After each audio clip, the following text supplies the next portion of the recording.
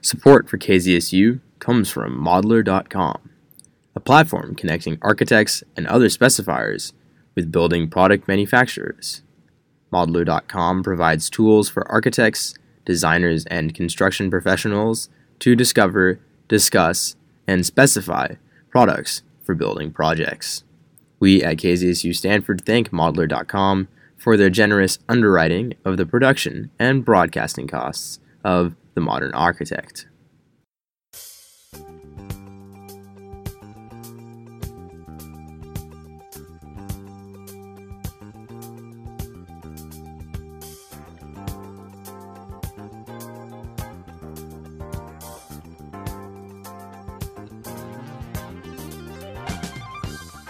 KZSU, Stanford University's FM radio station, broadcasting across the Bay Area on 90.1 FM and across the world at kzsu.org.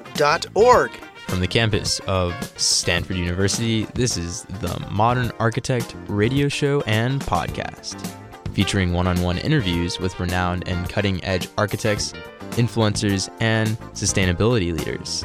The show and podcast will inform, educate, and illuminate the transformation, joy, and inspiration architecture brings to our cities, communities, and lives. Hosted by architecture aficionado and principal of Accurate, this is Tom Diora. Thank you, Shay. For our guest today, please welcome Curt Cline, architect and principal of Modern House Architects. Curt draws inspiration from mid-century modern architecture, blurring the boundaries between the natural world outside and the created world inside. For more information, their website is modernhousearchitects.com. That's modernhousearchitects.com. Hello, Curt. We're excited and honored to have you on The Modern Architect today. Glad to be here. Thanks, Tom. Great. Curt, please tell us how long you've been into architecture and how you came about becoming an architect and starting your own firm. Sure. So I'm originally from Iowa, and it was either this or farm for the rest of my life. So yeah, actually, it's interesting. In high school, a farmer architect gave me the opportunity to draft for him. So it was farming in one part of the day and drafting in the other part of the day in my high school career. And then, of course, that led me to go to the University of Kansas State and study Jayhawks, architecture. Huh? The Wildcats. Wildcats. Oh, Kansas. Kansas State. Okay. Yeah. Great. Yeah. So how was that experience? Or I like to start off with asking, when did you was this a calling to you or something that you kind of backed into as an architect? No, I can recall. Yeah, I think I was always interested in design in general, and I guess it was a calling, Okay. and it was a good experience going to Kansas State. Really led me down the path of interests that I have today and different architects that I studied under. Yeah. Now, do you recall anything that you first put together, if you can go back or even want to, that you put together? You know what? This kind of kind of moves me. Is there any projects or anything that you may have done? Yeah, the first couple studio years, and most studio instructors will tell young architect students this, it says, you don't really know what you're doing yet, so find an architect you like and try to copy them as best you can and apply the design program that we give you in studio utilizing this architect's design work. So I was drawn right away to some classical architects. I mean, I was drawn right away to Mies van der Rohe and Louis Kahn and even some more current architects who are still alive and working, Richard Meyer and Gwathmey Siegel. And then later on, once I got into the formal studio program for third, fourth, and fifth year, I was fortunately taught by someone who worked in Tadao Ando's office, a Japanese architect. Mm-hmm. And that probably has as much influence as the other architects that I just listed. Yeah, we were talking in the green room about the influences of Japan. Go into that a little bit, but how you came about first going to Japan and what really struck you in your work and even in your life, the aesthetics.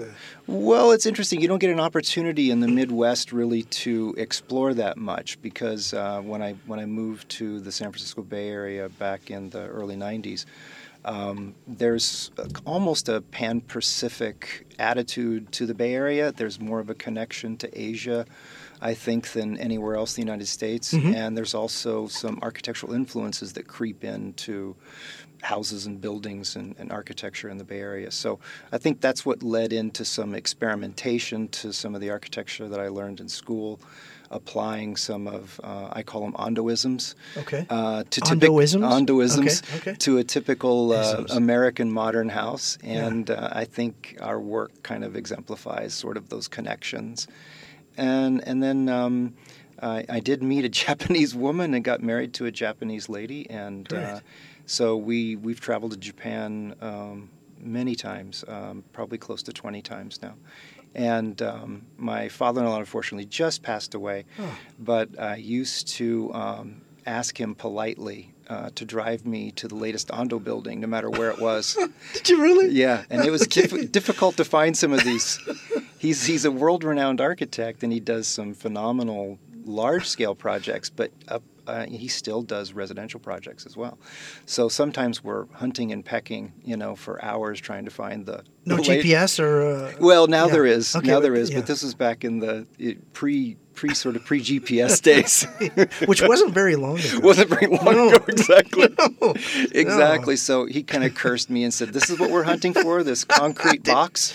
And I said, "Yeah, this is what we're hunting for." Oh, this is great. Go into that. So his view was it's a concrete box, but yours yes is and no. He was a Okay. wonderful man and had a good sense of humor and actually had a direct connection. It's funny how these things sort of weave together. The first house, or first building, I should say, that Ondo did is the Azuma House in Osaka. Happened to be family friends with my wife's family. Okay. So before I was even in the picture, they had dinner in the Azuma House with the family that owned the Azuma House. So when I said I wanted to see this, they sort of laughed and said, "Yeah, we know them." And said, "Well, good. I can see a tour inside as well as outside then." And so, yeah, we got into the Azuma House and had a visit in the Azuma House. Very simple house. It's interesting when you go to Japan. There's the context is different than it is in the United States in that zoning really doesn't establish what I would call design criteria for areas. So you can walk into a neighborhood and see a gas station next to a house, next to a high-rise, next to the ordinances are much different. And so what's your thoughts on that?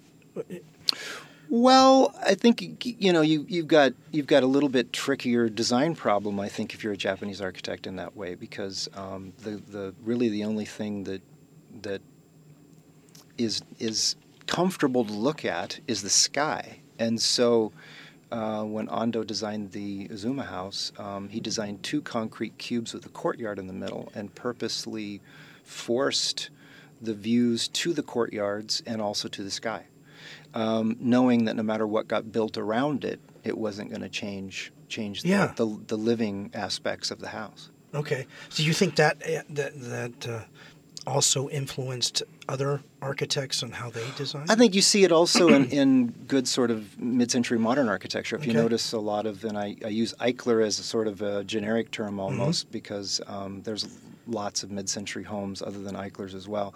And you'll see sort of what I would call a stark face to the street, limiting the amount of windows and openings to the street, and not knowing what the street's going to present in the future, but opening to a courtyard or opening to inner spaces that are connected to the site, which the owner has the control of instead of whatever happens to be built in front of it. Really? Yeah. So the owner has... Sure. The owner of the property has control over that view because they basically control the courtyard aspects and the yard aspects of the house, whereas what's in the street, they don't have much control over. So you'll see this really prevalent. You see it in Palm Springs, too, in the modern houses down there. So sometimes you won't even see a window on the front of the house. You'll just see a door and a wall. And the minute you open that door, it just...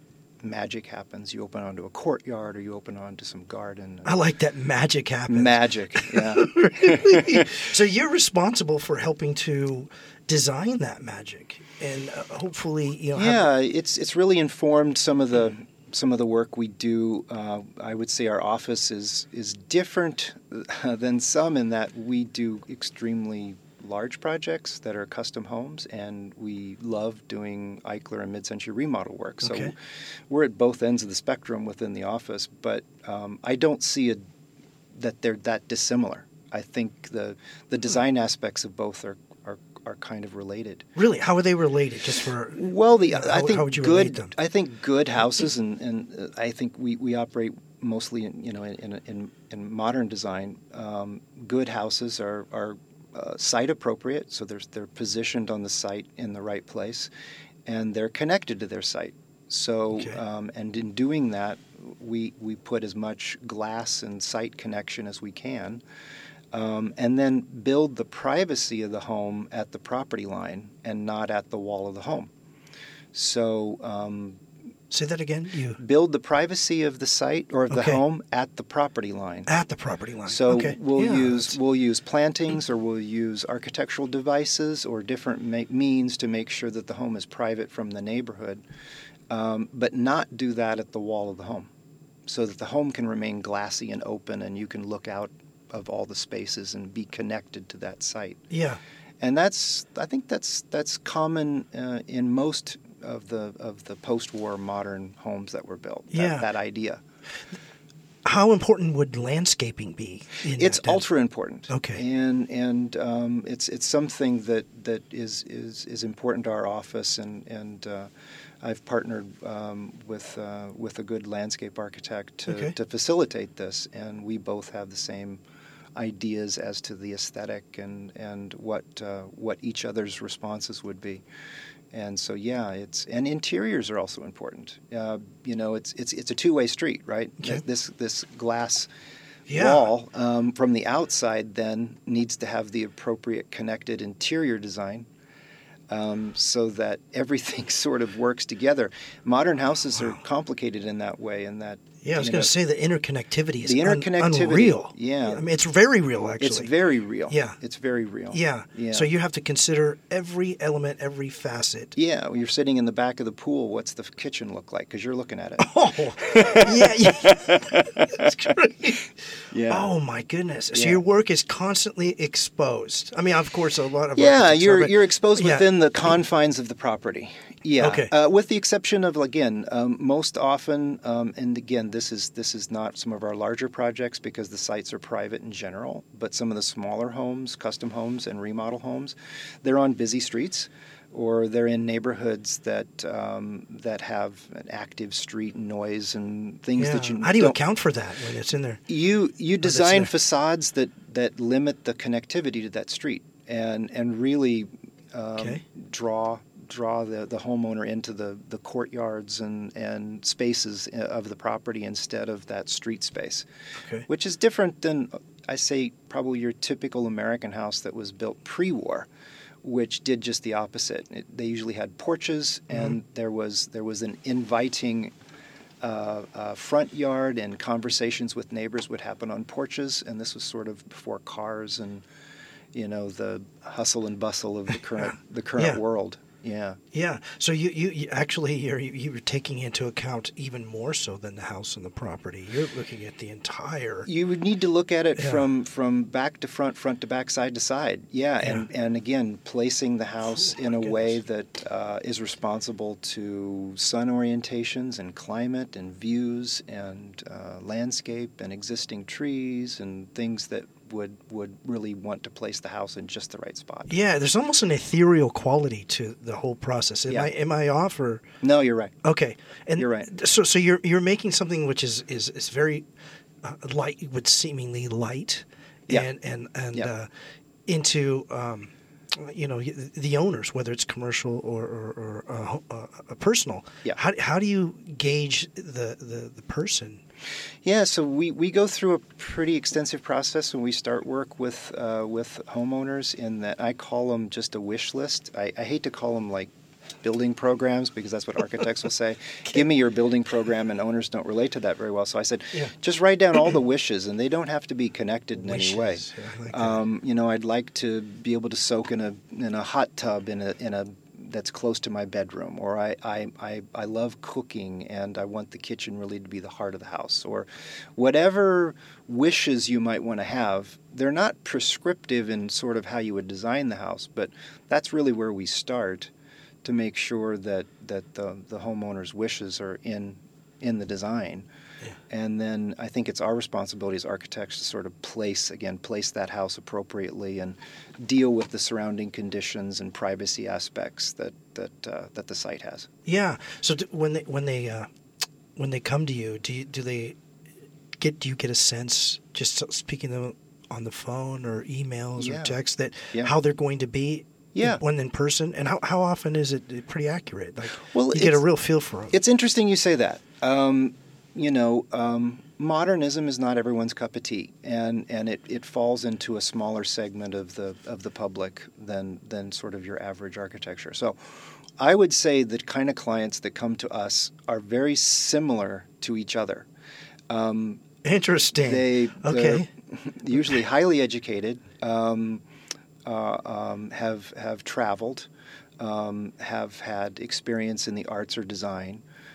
So there's a lot of interconnected personality types, and that has to do with whether we're remodeling a mid-century home or we're doing a 12,000 square foot home in Atherton or a mid-peninsula. So they're a similar. So there's a thread that connects them. There's a thread, and I find there's similarities. Even if they do not know each other. Even if they don't know each other. Yeah. So it's funny. I think this type of design, or wanting to live your life in this way, I think there's a similar thread there. Yeah. And so you're noticing it. Have you noticed it now, even several years ago, or when you started it? Well, right now... Or you just kind of put your finger on it and say, you know what, I've discovered this. Yeah, I think I've discovered it over time. Okay. And right now I think modernism is more popular than it ever has been, because I think as people experience these spaces, they know how wonderful they are to live in. Yeah. And I think there's more good examples of homes like this and buildings like this. Excellent. You're listening to The Modern Architect, KZSU, Stanford, 90.1 FM. The Jonas Project, named after fallen Navy SEAL Lieutenant Commander Jonas Kelsall, works with veterans who want to start their own businesses. The Jonas Project provides the support and resources, such as volunteer mentors needed to help businesses through the first 2 years. As these veteran-owned businesses succeed, they look to hire fellow veterans and family members to provide a critical foundation as service members transition to civilian life. To learn more or to help with the donation, visit thejonasproject.org. That's thejonasproject.org. And now back to The Modern Architect. We're talking today with Curt Cline, architect and principal of Modern House Architects. For more information, modernhousearchitects.com. That's modernhousearchitects.com. Curt, who in particular or most recently inspires you, even if it's a family member, to do the work that you do? Wow, I mean, it's funny. It's the best job in the world. That's great. You get paid for drawing pictures. I mean, it's not that simple. It's maybe to you, but it's not. It's not. No, I know it's not. I have been fortunate in my office to have wonderful staff, and we all really get along. And I think we like being in the office, and we like doing what we do. And there's nothing more satisfying than walking into a project after it's complete. And that was 2 years ago or a year ago. It was a piece of dirt. Wow. Yeah.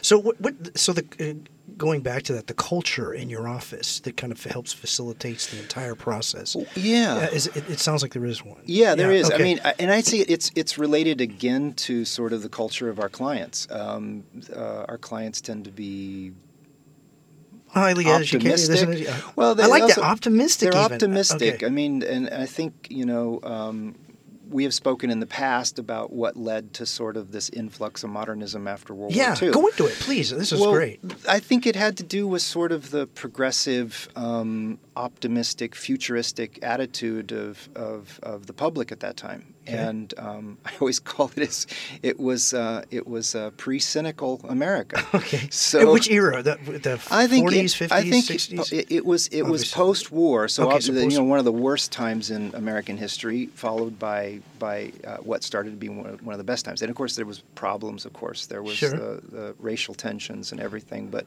that's at the time I think we even started recognizing that there was a lot of racial tensions, and we were going to correct those. But the architecture, I think, was a direct response to people's That optimism. That optimism. Okay. Yeah, and our office is like that. Oh, yeah. Yeah, and my clients are like that for the most part. You know, So you don't get any really crappy people coming in saying, Not- hey, we want to renovate or build. not really. You know, because Not really? Not Okay. For the most part, no. Because if you're wanting to live this way, you're probably very passionate about design. Yeah, I like that. Okay, go there. Your Okay. your specific wants may be to get to this type of house. I think would lead you to have that kind of attitude and Yes. and that kind of optimistic attitude of life. And we end up working with a lot of software people. And again, I think, you know, their life probably has many aspects of design, although it's software design or hardware design. Mhm. I think they're all related. Yeah. Yeah. You know, just thinking while we're talking here is when you're mentioning a little while back about you could be at the pool, but you're looking at the kitchen to Yeah. just see through. Yeah. There's quite a bit, I think, of self-reflective ness in a person who wants a modern home or a modern structure. How do you feel about that? I think your thoughts on Yeah, that. I think so too. I think, but again, I think it has to do with it's interesting. There was a lot of misconceptions, I think, in the 70s and 80s, which led to a little bit of the downfall of modernism, that it was cold and heartless, and I think the general public somehow. On the contrary. On the contrary, Yeah, I think yeah. it's just the opposite. Yeah, that's what's interesting about that. I think, myth.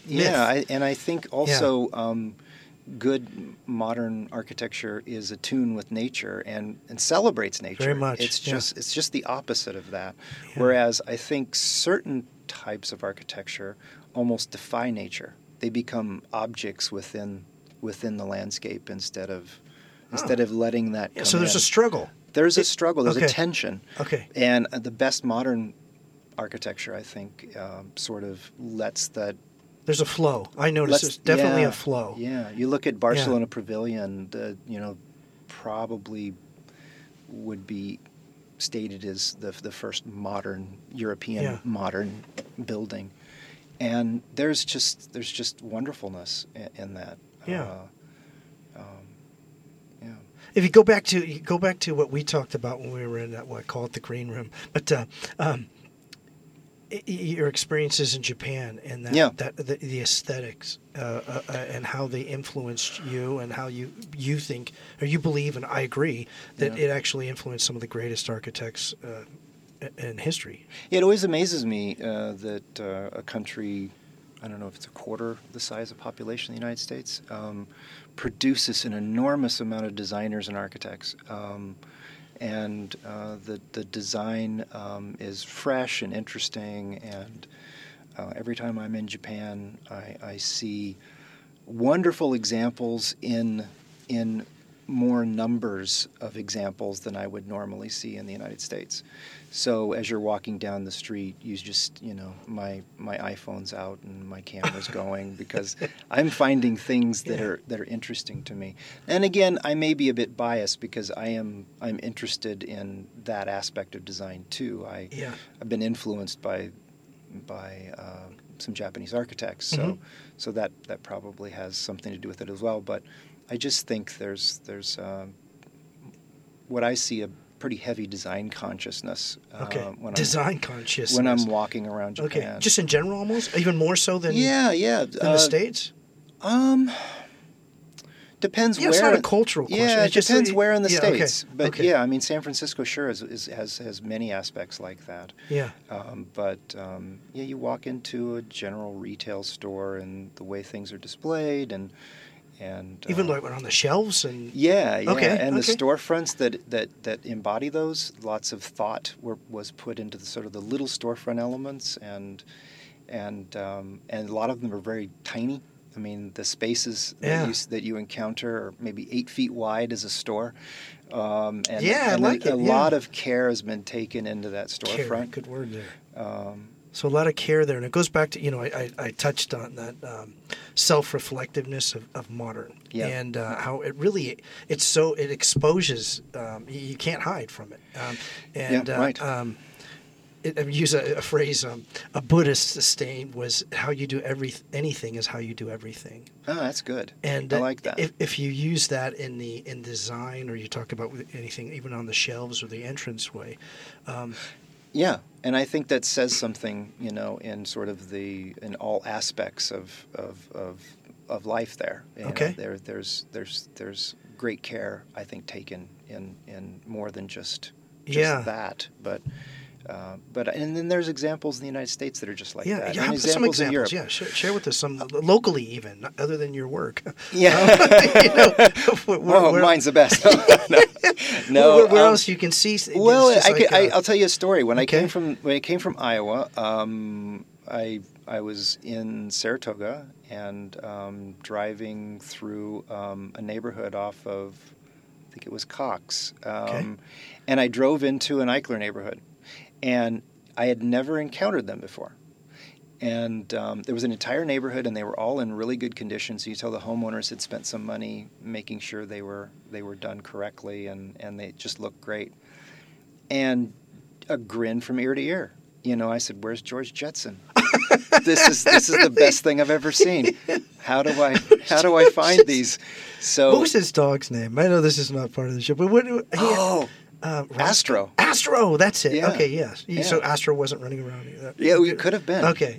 So it was really. Yeah, I just was really taken with the architecture, and so yeah. Yeah, you said something I think is really interesting. You encountered them as if they're alive. What's interesting you said that. I mean, I drive my wife crazy because I'm constantly in the car or walking, and let's go down this alley, let's go down this street, and when we're traveling, we'll do that, and I'll go off the beating path many times because you do feel kind of excited when you find that little hidden gem, and you feel like you're the only one that found it, but. It's and so you find that it gives that sort of that's an incredible warmth that you're gonna bring to your design. Yeah, it gives you that pulse, that's gonna add to the bag of influences you have, and it's interesting. You travel all around the world and you find that the same influences are occurring all around the world, regardless of the country or even regardless cultures? of language, culture. I think good design's good design, and absolutely, you see it. Yeah, you do. What are some interesting projects that you're doing? If you're at liberty to share, you don't have to share names, but just Yeah, it's interesting. Again, we have a strange practice. It is in that we do as many mid-century rebuild, remodel, rehab projects as we do new design work, and it's oftentimes a struggle to talk to clients about that because. Sometimes clients won't see the relationship between the two, and of course I've seen that relationship between modernism of the 50s and 60s and what we're doing now.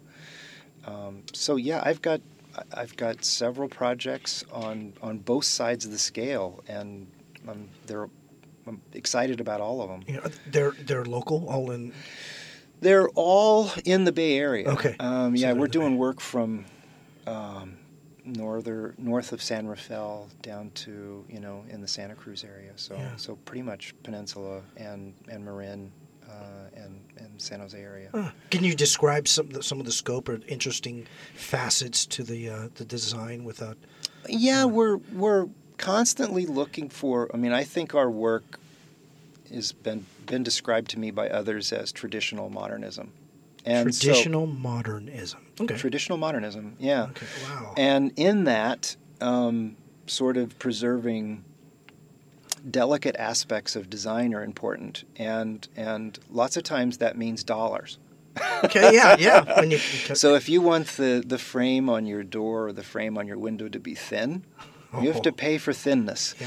And what I'm excited about is there's a lot of local companies that are now producing what you would find in Europe or Asia domestically. And what we were having to do is sort of specify materials that weren't necessarily in U.S. materials. Yes. So I'm excited that there's companies locally that are designing, providing this. Yeah. And a lot of it is not just not lack of will. A lot of it has to do with sort of the stricter code aspects, especially in California, of energy aspects. It's very difficult to get a window and door to perform to meet the energy code requirements and still retain that really thin, light quality. Yeah. Yeah, I wanted the pay for thinness. That was an interesting Used to be phrase. You had to pay for thinness. Okay. So if you wanted a delicate door system, you had to go to Europe. Okay. And so it's delicate and durable. How do you get both of those? Well, it has to be durable. Obviously, it has to be durable. Obviously, so, yeah. but instead of, for instance, I'll just use an example. Your typical local produced window, and again, we don't use wood windows typically, we use aluminum because the aesthetic of modern, we want to make sure there's a crisp line work, and we want to make sure there's not soft shadows but more hard shadows on those aspects. So that would be 2 inches thick for a frame, and I know that doesn't sound like a lot, but if you're doing a smaller project and every frame is 2 inches and every 3 or 4 feet you have 2 inches doubled with 2 inches, it gets really heavy looking. And so a lot of the European product was doing the exact same thing in 1/2 an inch.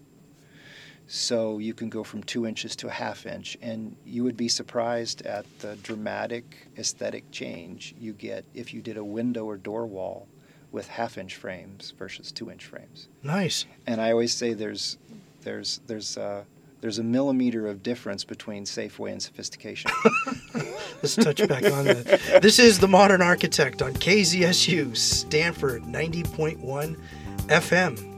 The Alliance for a Healthier Generation works to address one of the nation's leading public health threats, childhood obesity.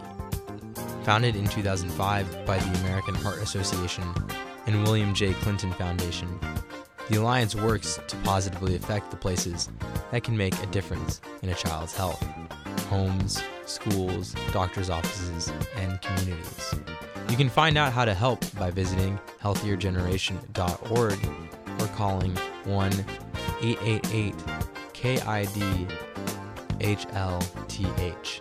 That's healthiergeneration.org or 1-888-KID-HLTH. Now back to The Modern Architect. We're talking today with Curt Cline, architect and principal of Modern House Architects. For more information, modernhousearchitects.com. That's modernhousearchitects.com. Curt, talk back a little bit about what you were saying, the difference between... that was a great line. Well, my clients have probably always heard Curt. this. Yeah, but I like that. That was great. So there is... No pun intended. I said that. Don't go ahead and... There is little increments of dimensional difference, and it's sort of, they expound on each other. So, and I call products smart products and dumb products in a way. Is like if you throw a lot of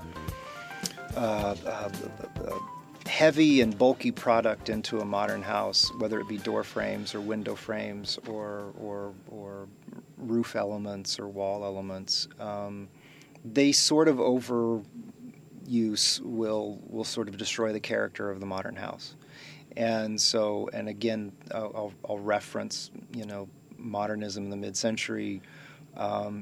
They were extremely conscious of this, and they did it in a way that didn't cost a lot of money.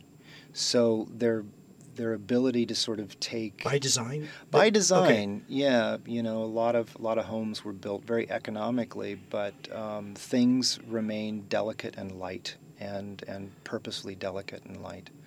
Yeah. And so it was hard. That's challenging to do that. It's That's very extremely challenging. You have to make structural things- yeah. challenges, you have energy challenges, material challenges, and but the best projects that we've done, you really pay attention to all those things so that you get a successful design. Yeah. Yeah. So that challenge, has it lessened or increased even with the within the 21st century? It's gotten better. Okay, It's gotten better. You didn't say better. okay, It's so gotten it's better, better. and Right. really, it's because of the popularity at the moment of modern design. And I hope it's not a phase. I hope I don't think so. I hope Yeah. we're sort of back where we should have been, minus a couple decades.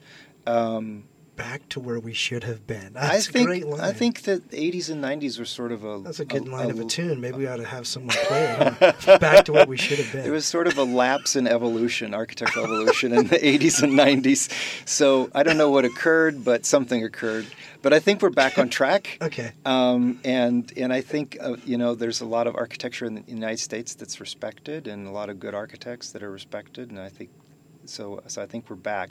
That being said, because it's more popular, there are more companies that can make a living, a viable living off of catering to the products needed for a modern house. Okay. And before, even 10 years ago, it wasn't economically viable for a company to take half of their product line for what they were probably getting as 5% of their market.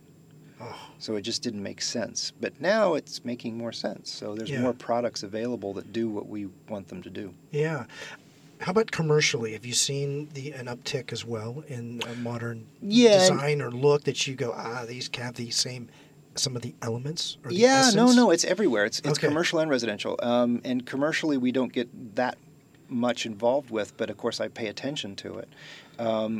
Commercial's fortunate in that the energy requirements in a commercial building are much different than a home. Homes' energy requirements are a lot more strict, believe it or not, than a commercial building. How so? Yeah, Well, I don't know the exact. Yeah. I mean, I work with a wonderful energy consultant we use on every project because I give him my design work, and he tells me how many windows I have to take out. So we use him as a gauge to back away from the amount of glass that we'd like to use. But no, he's a really creative guy. And he's told me that, if it were a commercial structure, we would have a lot more latitude in the amount of product and the amount of energy efficiency in the product. So for whatever reason... Yeah, you would think it'd be the other way. Or at least equal. I think it's because there are so many more homes, and I think it's because homes are occupied more hours of the day. I'm just guessing than your commercial building would be, where it's a partial occupation versus what could be a 24-hour-a-day occupation. Yeah. So maybe the energy energy requirements are stricter on homes. Yeah.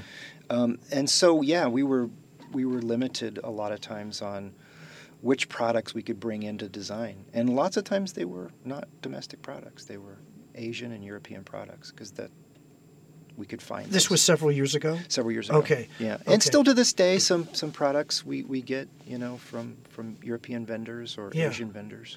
Would you think the commercial owner would have that sort of thread that we talked about earlier that a homeowner would have, in that they have the appreciation for the modern... Potentially. Potentially. Of course, when you're doing a commercial project, you have many more influences than you might if it were a homeowner. The homeowners are interested in how livable the house is and their particular interests, where a commercial project, you may have a committee of people deciding what that's going to be. That's what I was thinking, is the committee may not be collaborative. They're probably not collaborating on what to do, and that gives the architect some freedom, I think, because he's probably not given an aesthetic direction, more of a budget and a program requirement of what what the building must have. Yeah. And then it just takes off in the way the architect chooses to make it. What's your thoughts on, and we talked about this earlier, and I will bring it up again, is the ability to astound. Well, I hope we do that with every project. Yeah, of course. From what I see, yes. But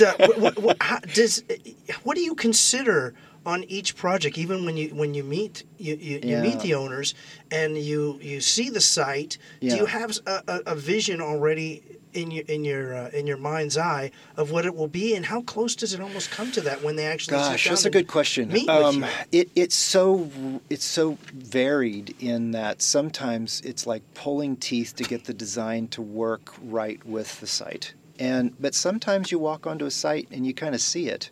Okay. And I know my wife gets angry because I get up at night a Your lot wife's and been angry sketch. twice in our she interview. stopped getting up so much and She's sketching. so sweet. She's so sweet. Exactly. She is. She's but sweet. Twice you've said she gets angry. She gets angry. Those must be the very few times she gets angry, because she's always very, very nice. She is sweet. Yeah. But no, I get up a lot and sketch, and I probably wake her up, because you never know when that idea or inspiration is going to come about. Or you're walking around. I've made it a point now to sort of go on urban explorations everywhere I go and walk. I walk as much as I can. I don't take cabs or I don't take trains. I try to walk as much as you can, so you can encounter things, and you just build more influences in what you. So in essence, you're constantly working. If you want to put it, you're not working in that you enjoy what you're doing. Work. But you're still. It's a 24-hour day job. I would say for anybody pursuing architecture, be comfortable with that idea. It's if you're not comfortable with thinking about it 24 hours a day, or every waking hour. I shouldn't say 24 hours a day, but every waking hour. You're kind of thinking about it. You've always got that project that you're thinking about, or even design details that you're thinking about. Yeah. So are these things part of them? Are they? Do you create them? Or actually, I'll bring this up. What do you feel has even more importance? There's no right or wrong answer to this, but creativity and discovery. Yeah. How much is? Much is important to you versus not as important? I think creativity is something I think was more important when I was younger. Okay. I think discovery is more important when I'm older, and I tell you why. Is that my design work is sort of an evolution of work versus creating the next new thing on every job, and so I'm constantly looking for refinement more than the next new idea. And I never want to be what I would call flavor of the month. I'm not interested in that at all. Yeah. I'm interested in just refining good design principles and making projects as perfect as they can be. Wow, that's a great insight to us, because I've asked this before and I get different answers. But the refinement, it sounds like for you, refinement is a discovery. Mm-hmm. Yeah, I mean, you don't create refinement. We work with, again, or do you? I don't think you do, but maybe you have another take on it. I think there's and architecture is one of those design fields where the success relates not just to your abilities, but who surrounds you and the contractors and fabricators that you're surrounded by. And we're really lucky. We have a lot of subcontractors. There's one group in that I'm thinking of primarily that does a lot of our architectural glass and metals work, and I wouldn't know what to do without his insights. Really? Okay. Yeah, we'll come up with some design idea, and he has the ability to sort of take that idea one step further and refine it, and so it's those things that I think make the project really successful. Yeah, I'm looking now to find out where I've got the inspiration for that word, and it was actually Michelangelo talked about discovery, that it's there, that his design, the design or the work is there. It's up to him as the sculptor to discover it, and he used that word. Yeah. So I thought, well, if it's with him, then why not? Yeah. In all facets. What are some of the challenges that you've experienced in modern architecture? One, obviously, we talked about the myth of it. Yeah. And the biggest challenge, and it's becoming less of a challenge, I'll tell you, is that when you're promoting a modern house through a planning department or a jurisdiction, most planning ordinances for houses are written to reinforce the idea of what I call wedding cake design. Big bottom, okay, slightly less large second floor, and a smaller yet third floor, with a bumpy frosting. Stop. That's that's kind of what the zoning principles. Visuals. So Okay. architecture that we're doing does absolutely opposite of that. You want to build levity into the house, which oftentimes means that the base is smaller than the second story, which is turning that zoning ordinance up on end. Also, lots of zoning ordinances, and they're getting better. Master plans are being rewritten daily to make sure that houses can look like this. Oftentimes, planning agencies will have you design offsets along facades where they sort of reinforce the notion of busy facades. So facades that step in and out or back and forth. So busy facades. Yeah, and that's the opposite of what you would do for a classic traditional modern house. Is that busyness is running in contrast to good design. So there's lots of things that we were fighting against, and it's fortunate that a lot of planning departments staff architects. You know, the planners themselves are architects. So fortunate. We would get the wink, wink. Yeah. You would submit a set of drawings that says, well, the ordinance isn't really written to allow for this, but we like it. And we'll try to see what we can do. Nice, very nice. This is the Modern Architect, KZSU 90.1 FM, Stanford. The Loop.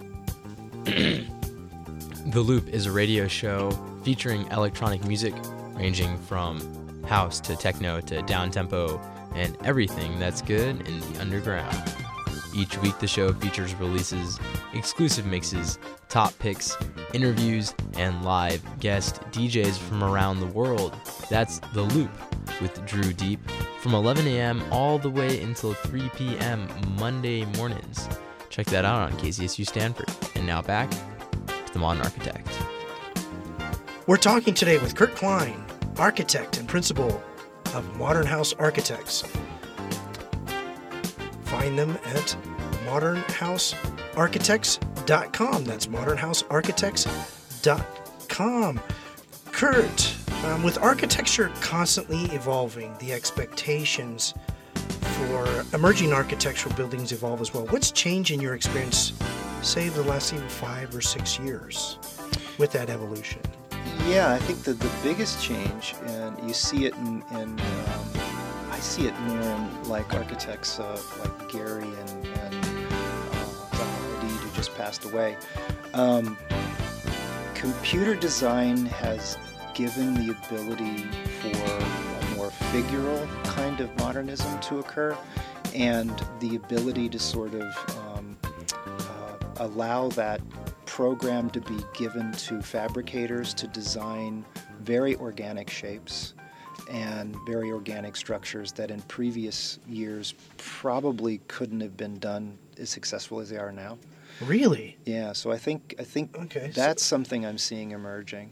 Yeah. And the ability to sort of design within the office and give that information directly to a fabricator to form, Yeah. to fabricate those elements. So that quickly. That quickly. So so all of the shop drawings and detailed drawings. So how would it have been, say even 5 or 6 years ago? I think there would have been a lot of like your site work. experience. I think there would be a lot of site work. I mean, I think a lot of the early Frank Gehry stuff. I was in the Midwest when Frank Gehry did his first figural design at the University of Iowa for the Laser Center, and I went to a few of the lectures with Frank Gehry talking about it. Okay. And it didn't really have that difficult a facade to fabricate in comparison to what he's doing now. But even then, they were struggling on how they were going to create these curvilinear metal panels. This was pre-CAD. This was pre-computer, so these are hand-drawn details. And I imagine it resulted in just a lot of site work and a lot of visits by the architect, kind of old school, very Da Vinci. Very Da Vinci. I'm going to show up on the site and we're going to bend this together, that kind of thing. Yeah. Handwriting, how often do you still draw? Or do you I always sketch? design. Okay. I always design by hand. You do? Okay. Oh, yeah. What's your feelings on that versus just say the computer? Or I you think like to work in concert with? I think it's whatever works for you. Okay. I think it's whatever works and whatever you prefer. We like sketching and quickly moving from sketching into modeling. And we do rough models within the computer, not actual physical models. We only do the physical models when we have to, because they're just so cumbersome and they take hours and hours and hours. But we computer model everything. We use software from Europe that's a BIM modeling software, so we quickly go into full model form. Won't have all the openings and whatnot in the model, but we can take a look at it in model form. Yeah. And then that starts the evolution into detailing out that design and making sure it works. What are your clients taking that to them when they see it? Are they just like blown away when they say, "Oh my goodness, this is kind of exactly what we spoke A of"? lot of them do, although again, our clients, for whatever reason, a lot of them come from the software industry, and so it's almost what they expect. Interesting. Yeah, they expect that level of So it's just kind of a presentation. thank you. Yeah, Like exactly. they're being served. Yeah, well, it's like this is the way we expected you to present our work, our house to us. We expected, sort of having a 3D model and some color renderings that are produced digitally and that level of presentation. So that sort of astound that we talked about isn't really obvious. Yeah. The astound comes when it's done, and Okay. they're walking in the living Yeah. room and they're going, "Wow, this is Yeah. This Now, is how better do you th- feel when you see that? If you can go back, you go back to the client from when you first exchange either emails, phone calls, or and you met with them and all the dynamics involved. Maybe they were just just having their first child, whatever it is, and then you go back to that recollection when it's actually kind of done, and you kind of clap your hands a bit and say, "Well, it's been nice," and it's kind of going to be the end of the relationship with them. Is there sort of a sorrow in a way? Actually, it's funny you say that. We have continuing relationships with our clients after the work's done. I mean, tell me about that. That's great. Well, partially it's that we like our clients. We really do like our clients. Our clients are and we just like they're all for the most part really good people. Yeah. And another thing, they're very anxious to show their houses off. So if I call a client and say, I've got a prospective client, I talked about the way your kitchen works or the way your family room looks. Would it be okay if they walked in and experienced that? And what's the response? 99% of the time, it's That's huge. Yeah, we'll leave a 99. we'll leave a key under the mat, or here's the code to punch in, and just punch the code in and let yourself out and lock up. And that's extremely personal. Yeah, they're great. Well, it's a long relationship we like keeping. Yeah. So there really is no, hey, okay, well, no. it's been nice. And I want to see more than that. I want to see how the house works out for them, right? Yeah. So if there's any issues with the house, or if they've got something that didn't work in the way they thought it was going to work, maybe we could remedy it or something. Yeah. How I have noticed you're in a number of publications, especially recently. How does that occur? Do you go reach out to them, or I don't know. Are they taking those walks and encountering them like you? I don't know. Look at this. I don't know. It's a good question, and I worry about magazines in general. I worry about printed material. Yeah, why is that? Because I've seen a number of projects of yours before we even got together. It was quite easy to find, there's Curt's here, there's Curt's there. Oh, my goodness. So you didn't really reach out to them?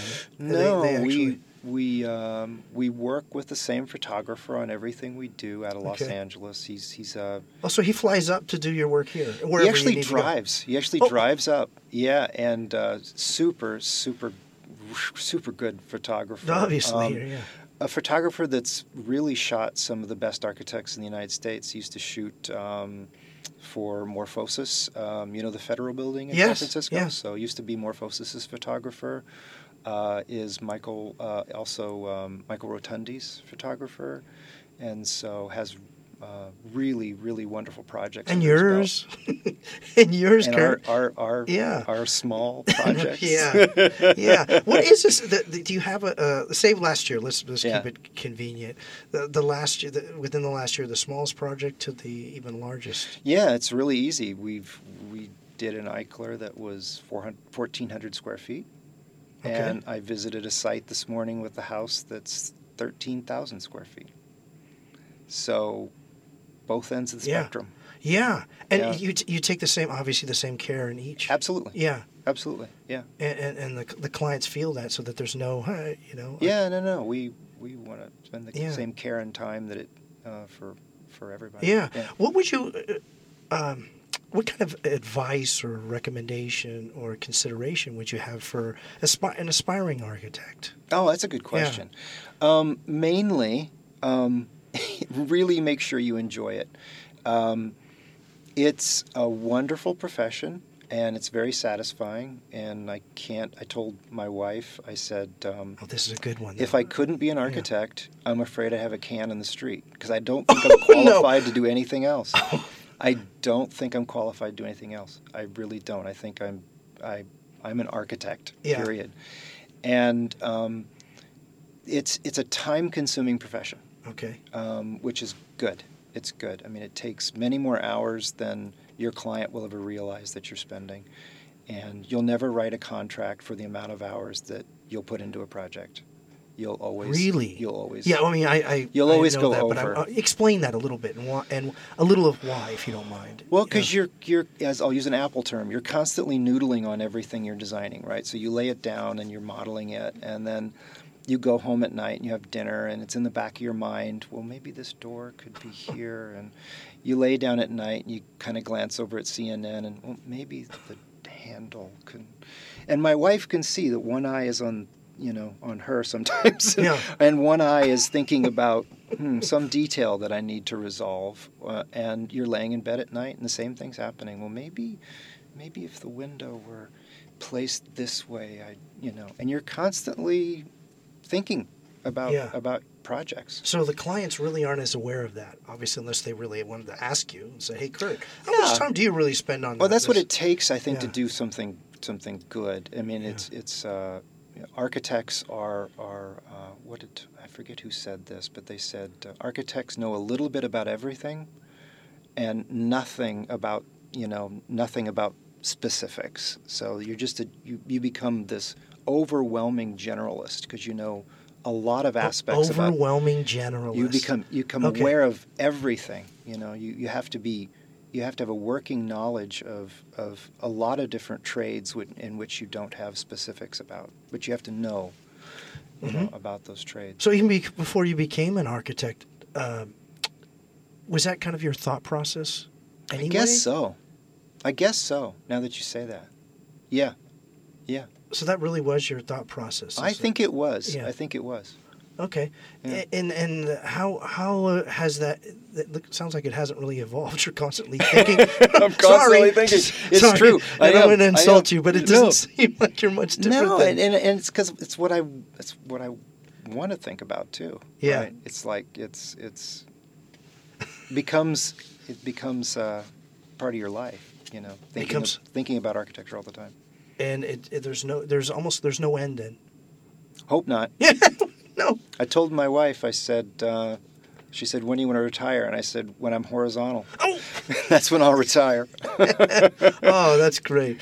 Curt, it's been terrific having you here today. We're truly honored you've been our guest. Thank you very much. We hope you visit us again soon. Glad to, Tom. It was fun. Thank you.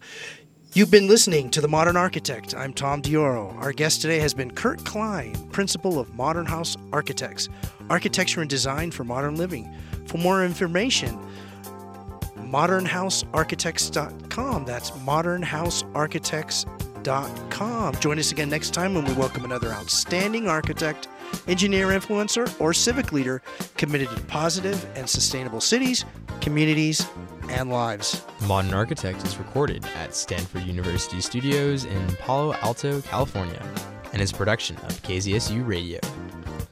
The recording engineer and production manager is Akshay Jaggi, assistant engineer is McGregor Joyner, and all assisted by Bryce Carter. The executive producer and host of The Modern Architect is Tom Dioro. Thank you for tuning in, and listen in again next week for another edition of The Modern Architect.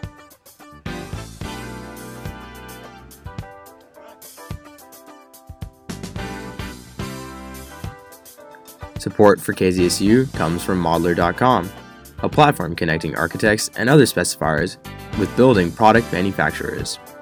Modeler.com works with architects from architecture and design firms to discover, discuss, and specify products for their building projects.